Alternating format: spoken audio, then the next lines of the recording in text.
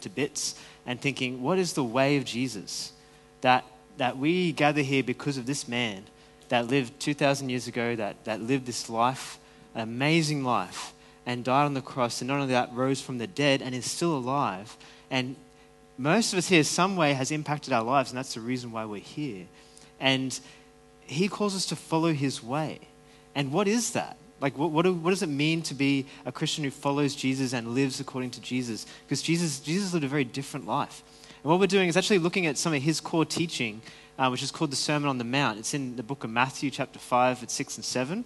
And we're just starting there today.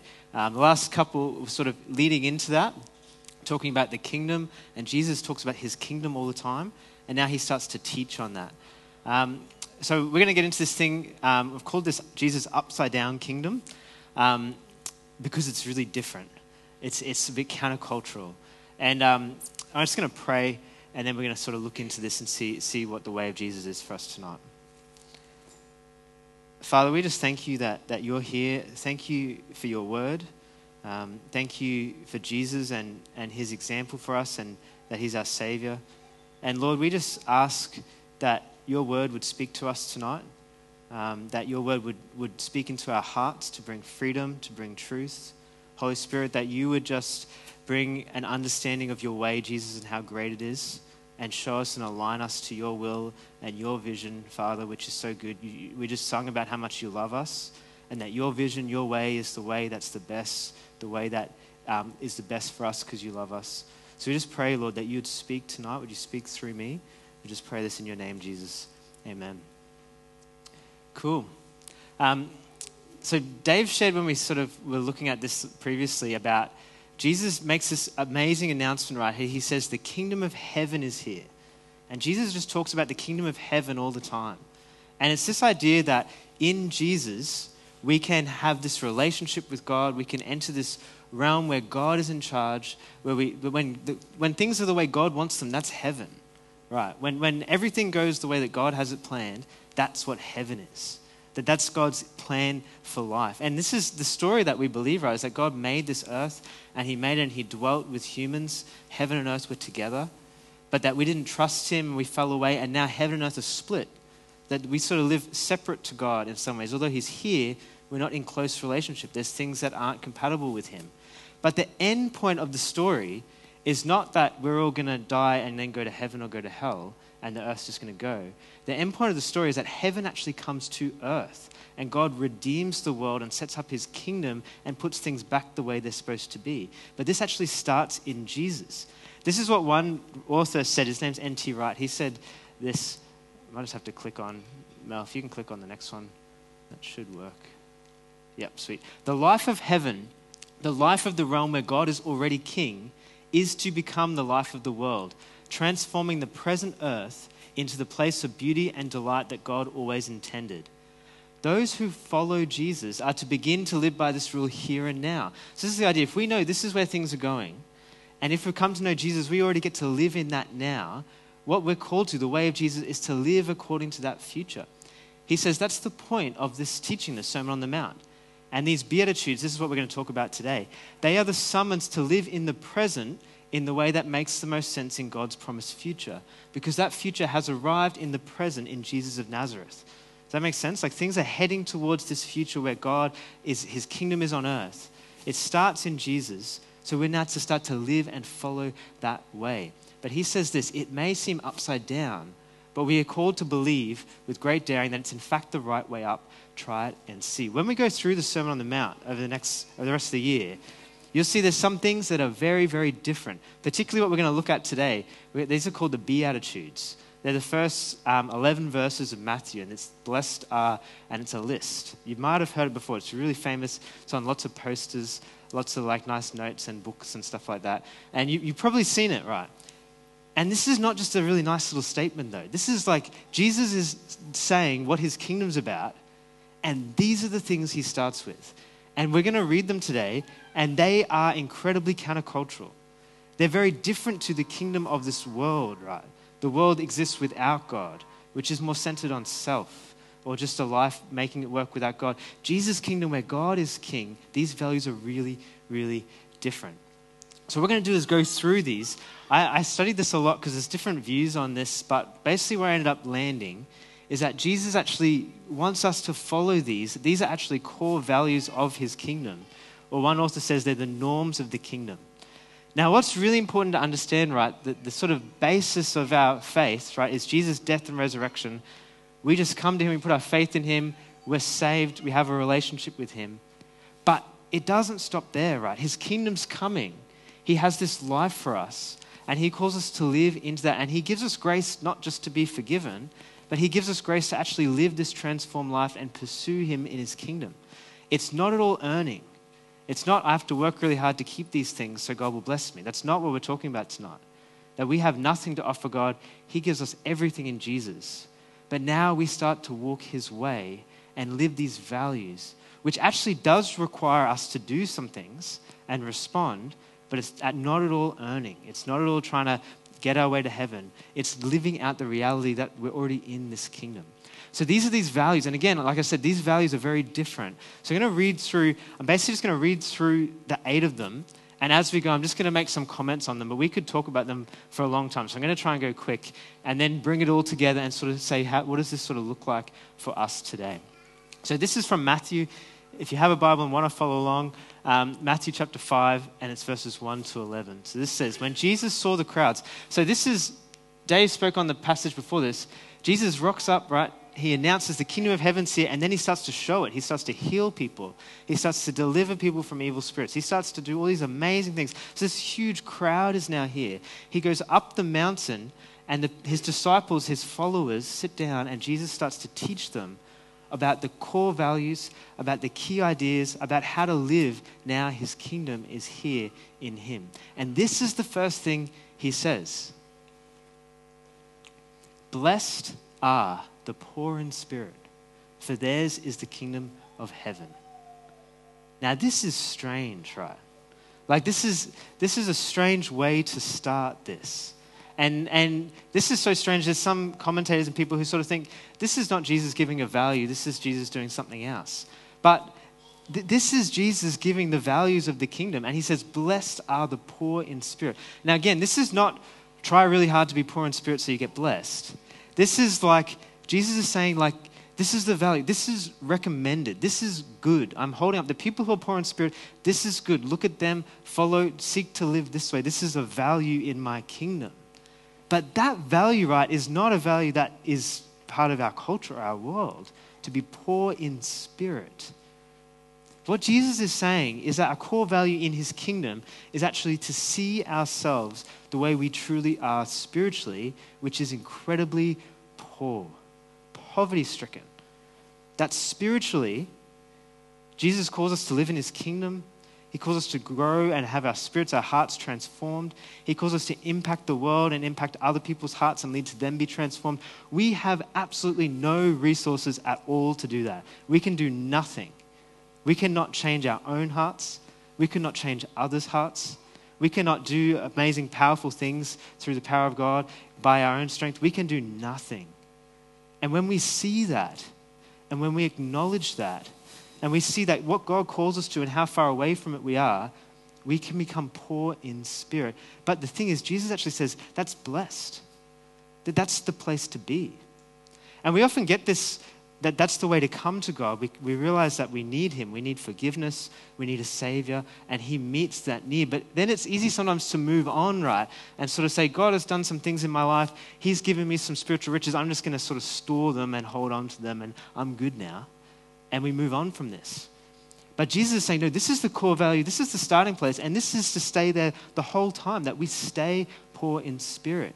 Because we are continually in desperate need of God. We can do nothing without him. Jesus talks about this as well in John 15. He talks about being abiding in the vine, that Jesus is a vine and we're a branch, and we can do nothing unless we're connected to him. This is what Andrew Murray says about this. However strong the branch becomes, however far away it reaches round the home, out of sight of the vine, all its beauty and all its fruitfulness ever depend on that one point of contact where it grows out of the vine. So be it with us. As much as we grow, as much as God impacts our lives, as much as the breakthrough we have, we are nothing if we're not staying connected to him. If we start to think we're all good now, we start to wither and die. We stay connected to him. And even when we do have breakthrough and growth, we say, thank you, God, that's awesome. That's amazing. But then there's still more. And what he calls us to, and the vision, and we'll see in this message and on the Sermon on the Mount, is so high that we say when we have breakthrough, we still stay poor in spirit because there's more available that he calls us to. So this is where it starts, right? And the good thing is, like, the bar's really low, right?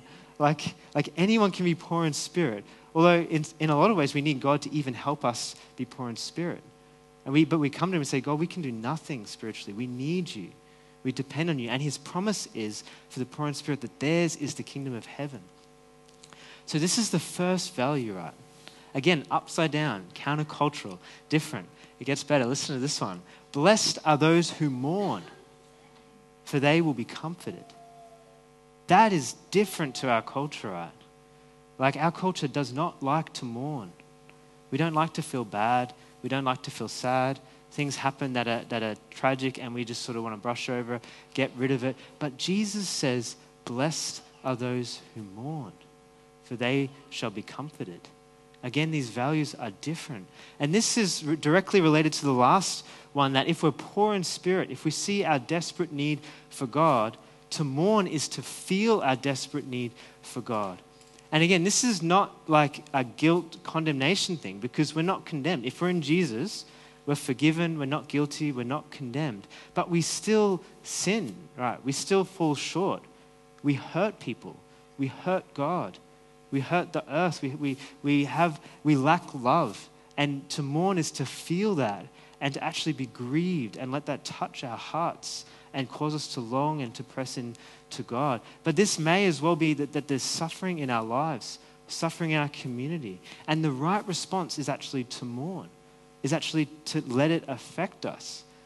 I don't know about you, but when I sort of think about this, like, this is strange and it's countercultural. And my sort of natural thought is, well, but if we know God, everything's okay. Like, we don't need to mourn.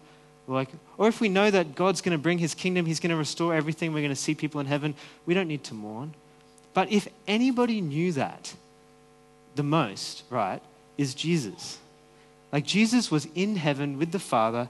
He left heaven, came to earth. Jesus knows that God is good. Jesus knows it's all going to work out. Jesus knows that his Father is right here. Yet Jesus was called the man of sorrows. Jesus mourned. There's even this strange part in the Bible where someone has died and Jesus goes to bring them back to life. And the end of the story is he brings them back to life. But before he does that, he weeps. He cries about the fact that they've died, even though he's about to bring them back to life. Like he actually lived a life right of joy and confidence in God, but of mourning. And this is a value in his kingdom, that the suffering, the issues, the lack actually moves us and touches us. And he gives us this promise that those who mourn will be comforted, the comfort from God. So straight away, right, these first two are very countercultural, very upside down. Jesus is saying, these are the things I want you to value. These are the things I want you to look for in my kingdom. The next, he says, blessed are the meek, for they will inherit the earth.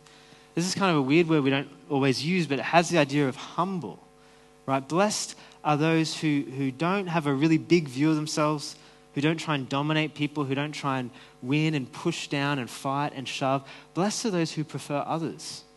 Blessed are those who even give up their rights for the sake of others, who let others go first, who see people the way that God sees them and themselves the way that God sees them. And this, again, is different, right? Because our culture, our world says, if you want to get on top, you've got to fight. You've got to make things work. You've got to beat other people down. And they're the people who are going to be in charge. They're the people that are going to win. But Jesus says it's the meek that are going to inherit the earth. That in his kingdom, it's those who prefer others, who are humble like he was, who are gentle like he was, who God is going to work in them, and they're actually going to be the ones who are in charge, who are ruling, inheriting the earth when the kingdom comes. And again, that only works with God. That God actually looks after the meek so they don't have to worry about themselves and can actually prefer others. So again, this third value, blessed are the meek. Keeps going. Blessed are those who hunger and thirst for righteousness. for they will be filled. Again, different to our culture, right? We don't like being hungry and thirsty. In fact, we kind of don't even really know what it is to be hungry and thirsty. Like maybe we go without one meal and we're starving. But there's other people in the world who go without food for weeks on end. And that is this desperate hunger. And Jesus is actually talking about that, this hunger, not for riches or fame or popularity or comfort or blessed circumstances, the things we often hunger for, but for righteousness, for justice, for things to be made right, for God's will to be done, for God's morals, for God's vision of society to come to pass. Jesus says, blessed are those who hunger and thirst for that, and they shall be satisfied. And again, he works, and then there's this hunger that keeps on hungering. Paul talks about this in Philippians, that he's longing to know Christ, but then wanting to know him more.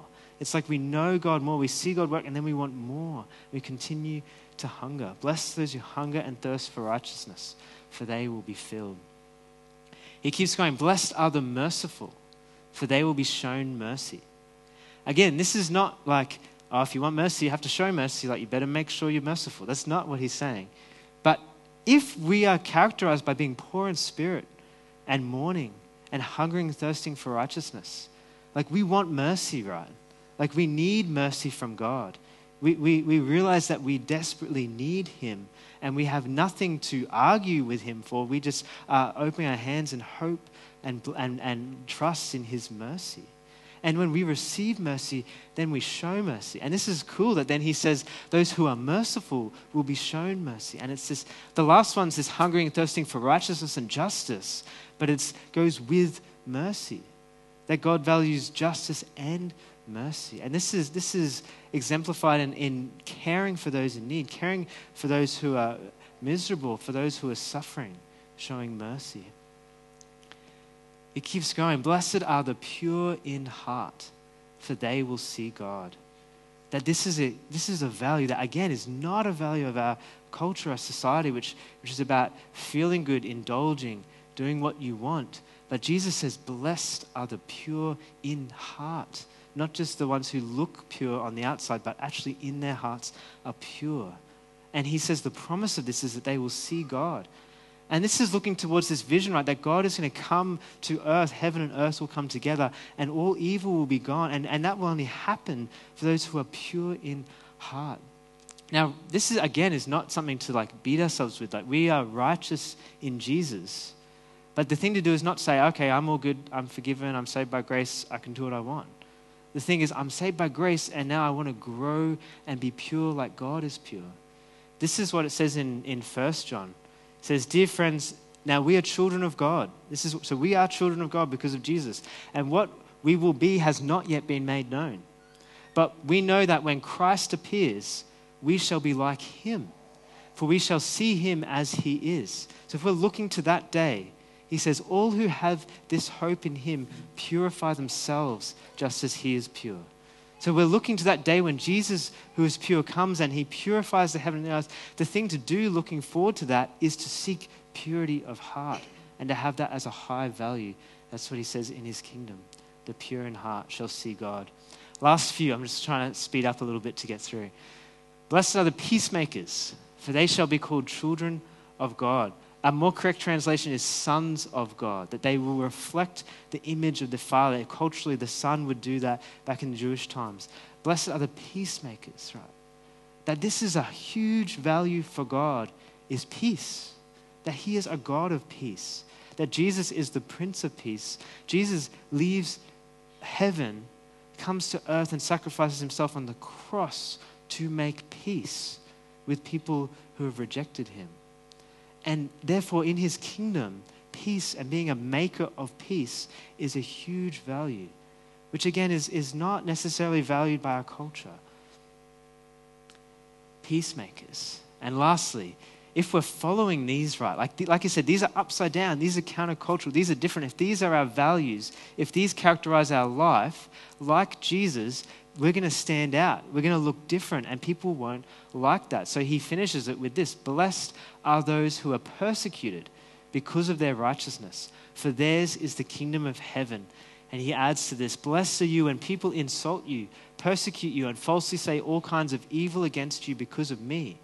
So he's not saying, blessed are you when people persecute you because you're being mean and a bit of a jerk to them. Like, he's not saying that. He's saying, because you are following me, rejoice and be glad, because great is your reward in heaven. For in the same way they persecuted the prophets who were before you. He finishes this list, this is the last one, with this value of saying, I want you to value these things in my kingdom, and I want you to stand for them even when people come against you and don't like it. Just like I stood for them even when people came against me and didn't like it. So that these are the upside down kingdom values of Jesus. And if they sound like difficult, right, and hard and challenging, that's good, because it's this vision of the kingdom. And that can even be like used to help us start poor in spirit God in order to be able to live those. It's only you changing our hearts. It's only you growing us. We need you. And to position ourselves like that. The way of Jesus is to live into these values, to have these as the way that we think about our life.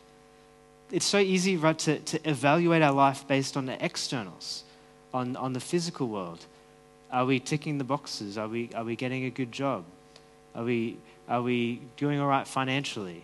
And even in our ministry, right, is it growing? Are there numbers? Do we have money? The things that look external are the things that we often evaluate from. But what Jesus wants us to do is to evaluate based on his kingdom values. And these are spiritual values. That these would be the things that we pursue. These would be the things that we look for. And this is difficult, right? Because we're in a world that's opposed to this and can easily pull us away. And I think one of the hard things is again, just starting to only look at the physical. We look at the external, look at the circumstances, and think if things look good, if things are going well, then we're good. But there's a church in the book of Revelation that did this. And it seems like they were pulled into this sort of thinking and started to look at the things on the outside and started to evaluate themselves by that and lost sight of these values and these kingdoms. And Jesus speaks to them. I'm just going to read, this is from Revelation 3. This is what it says. To the angel in the church of Laodicea, write, these are the words of the Amen, the faithful and true witness, the ruler of God's creation. So Jesus is speaking to this church, and this is what he says. I know your deeds, that you are neither cold nor hot. I wish that you were either one or the other.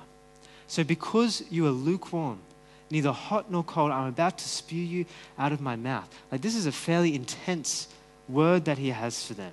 We're going to see what he says later on. He's not just like, again, he's not just hitting them. He's not just like condemning them at all. He's grieved.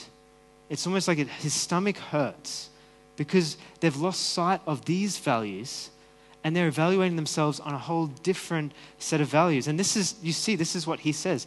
You say, I am rich, I have acquired wealth, and I don't need a thing. That this church has started to think that because they're going well financially, because the externals, because the circumstances, the things that are on the outside look good, we're going well. But Jesus says, actually, in terms of my kingdom and the spiritual reality, you don't realize that you are wretched, pitiful, poor, blind, and naked. Like, that is intense.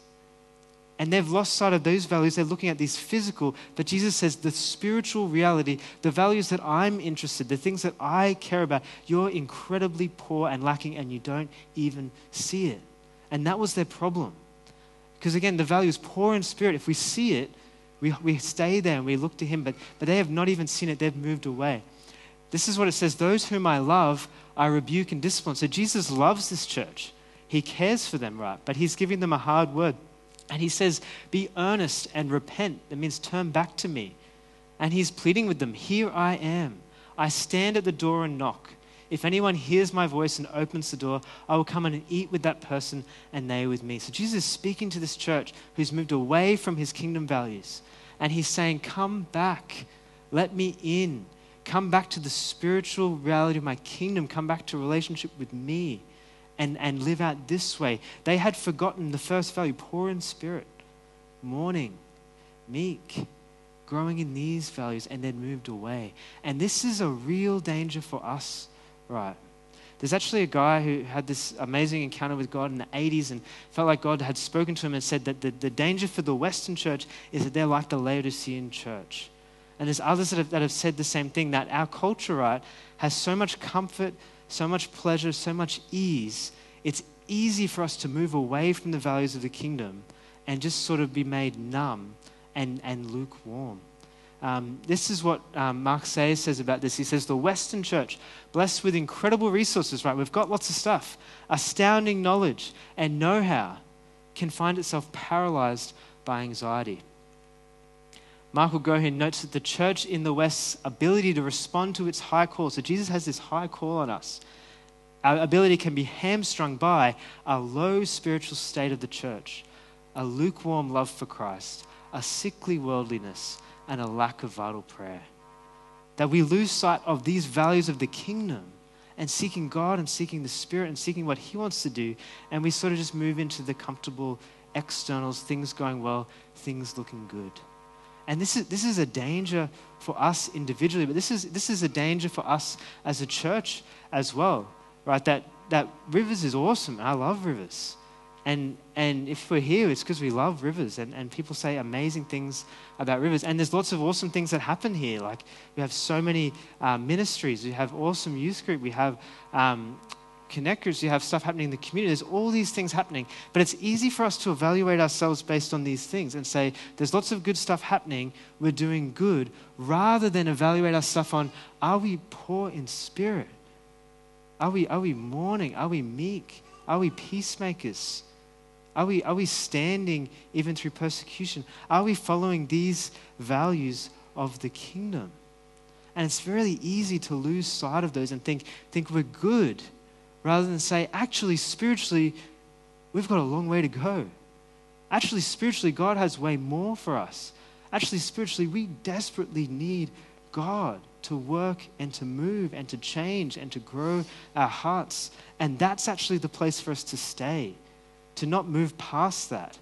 And I'm not saying that just means we're sad all the time or that we're not grateful, that we still have joy and we still rejoice, but we don't move to this place where we're like, okay, we're all good now. We don't need these values. We stay here in this place following these. And again, in our culture, it's hard because our culture is so based around feeling good, feeling safe, and we have so many things at our disposal to make that happen, right? There's so many technologies and things that just make life easy and train us to think that life's not meant to be hard, that things are not meant to be difficult. But when we actually look at these, at the values of the kingdom, we actually think about the King, Jesus, who we follow and who we serve. We actually think about, in a minute, we're going to have communion. And we follow a Savior who mourned, suffered, and died.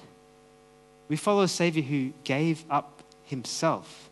He left heaven and came to earth. And all of these values, right, poor in spirit, it's not this comfortable, nice, easy. Poor in spirit is coming to the end of ourselves, realizing we have nothing. Mourning, embracing the feeling of pain and suffering, meek, giving up our rights, hungering and thirsting for righteousness, not just being satisfied with numbing pain, but actually longing, merciful, actually being able to give up what might be our due in order to bless others, being pure in heart, maybe giving up desires to seek purity, peacemaker, maybe giving up rights and working for peace. Persecuted is not fun and enjoyable, right? It's painful and difficult. And that's the vision. That's the life. It's actually the way of the cross. That Jesus actually says that the way is to take up our cross and follow him and lose our life and therefore find it. And he actually says that this way, seeking to save our life, seeking to make things easy, seeking to make things safe, is actually the way to lose it. That's not where we were designed for, that we were designed for love, and love looks like the cross. But the good news is, right, it's not just this painful, suffering, difficult. The good news is to all of these, he gives the promise that the poor in spirit have the kingdom of heaven. The mourners receive comfort. The meek inherit the earth. Those who hunger and thirst are satisfied with righteousness. The merciful receive mercy. The pure see God. Peacemakers are known as sons or daughters of God. The persecuted have the kingdom and rewards in heaven. And Jesus says to this church in Laodicea who he's calling back to himself, who he's calling to realize their spiritual poverty, he says to them, to the one who is victorious, I will give the right to sit with me on my throne, just as I was victorious and sat down with my Father on his throne. Jesus goes the way of the cross, but there's the resurrection. And he's alive, and he's well, and he sits on his throne with his Father. And the way of Jesus, he calls us to live life with these values, which actually looks like laying down ourselves, embracing pain and suffering. But he promises all these good things, and ultimately that there's resurrection and that there's life there, but that here actually leads to death. And we're going to take communion in a minute just to sort of respond to this. And this is where we realize, right, and come back to the love that God shows for us on this weird thing, right? Like he was nailed to a tree, a man 2,000 years ago who is God, who demonstrates God's heart. And when we look at the cross, this weird torture device, this horrific thing, is actually beautiful because it demonstrates who God is and his love. And that's the life he calls us to live and to follow. Right, but again, he loves us and knows that that's actually what's best for us. But it's upside down. It's countercultural. It's different. And we can only do it with him. We start there. We start pouring Spirit. God, I need you. I can only do it with you. So I don't know where you're at tonight or how that's speaking to you. Maybe you've come in tonight and you are feeling poor in spirit. Maybe you've come in tonight and you are mourning. Maybe you've come in tonight and there's these pains and difficulties in your life. And maybe your sort of approach has been try and hold it together, try and make it good, try and feel good. But Jesus actually says poor in spirit is blessed. Mourners, blessed. Hunger and thirst for righteousness, blessed. Actually let go. Allow the pain, allow the suffering to grow you in these values. Allow God to shape your heart through the difficulties, through the pain, and grow in this way. Whereas our culture just tells us, just make it better. But actually this means whatever place we find ourselves in life, right? Whatever season, whatever situation, we can grow in these values. Whatever job, whatever circumstance, wherever you're at in life, we can grow in these values. That's what Jesus calls us to. Maybe you've come tonight though, and you have been evaluating your life based on the externals. You've been looking at just the physical, maybe just the things that our culture would look at. And maybe you can feel that in yourself there's a lukewarmness in your spirit. There's not a passion for God. There's not an awareness of God touching and growing and moving. And maybe that is the place to start to realize that and come back and say, God, I need you. Maybe you even feel numb. And again, the place is to say, God, I need you. And I need you to move. I need you to touch me. I need you to change my heart. And maybe that's where you are tonight. And tonight is just a time and a moment of repentance and moving from that value system and turning back again to this value system of the kingdom. To moving from self-sufficiency, from pride, from comfort, moving to, God, I have nothing. I need you. Poor in spirit and staying there. And if that's where you are tonight, I just encourage you to use this time, make the most of this moment, and do that business with God and turn to him. This week as well, while you come and take communion, if you'd like, there's some just papers there. And all I've just got is these Beatitudes and just some space to write. And it's just a tool to use for prayer. I was just thinking, how can we sort of keep cultivating that this week? And I think one thing to do is just, if you can, take some time this week, maybe tomorrow, maybe even tonight, and take these values of the kingdom, Matthew 5, and just pray through them. Talk to God about them. Ask him to cultivate them in your heart, in your life. So if you'd like to, there's some paper there and you can take those and write out some prayers. Use that as a bit of a tool to continue to cultivate these values and to live in this kingdom. So we're going to take communion. Maybe if you guys on the music want to come up and get ready. And if you're feeling right, like, whoa, that was just like, I'm nowhere near that. I'm so unworthy. If people really knew what my life was like, no one would love me. Right? He knows. He knows everything. He sees everything, and he loves you. And he loves you so much that he'd send his son to the cross that Jesus would die. So as we take communion, have this time as a time to remember that it's free, right? His kingdom is free. He has grace and mercy and forgiveness. But to also take this time as a time that he is the one we follow, and we follow him the way of the cross and the way of the resurrection. So I'm just going to pray for us, and then we can respond. Maybe we might have some people to pray up the back. Maybe if Dave and Janelle will just stand up the back as well. So if anyone would like prayer for anything, we'll be up the back and you can come and pray with us as well. So Father, we just thank you so much for who you are. Thank you for your love. And Jesus, we just say, would you meet us tonight?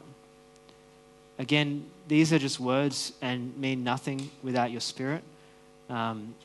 We need you to cultivate these things in our life, to grow us in you, Lord, to grow us in love, to grow us in grace. So Jesus, we just ask, would you come and meet us now? Holy Spirit, would you come and speak to us and minister to us and grow us and teach us what your kingdom's like, the upside down kingdom of Jesus that's actually the right way up. So Jesus, we just ask this in your name. Amen.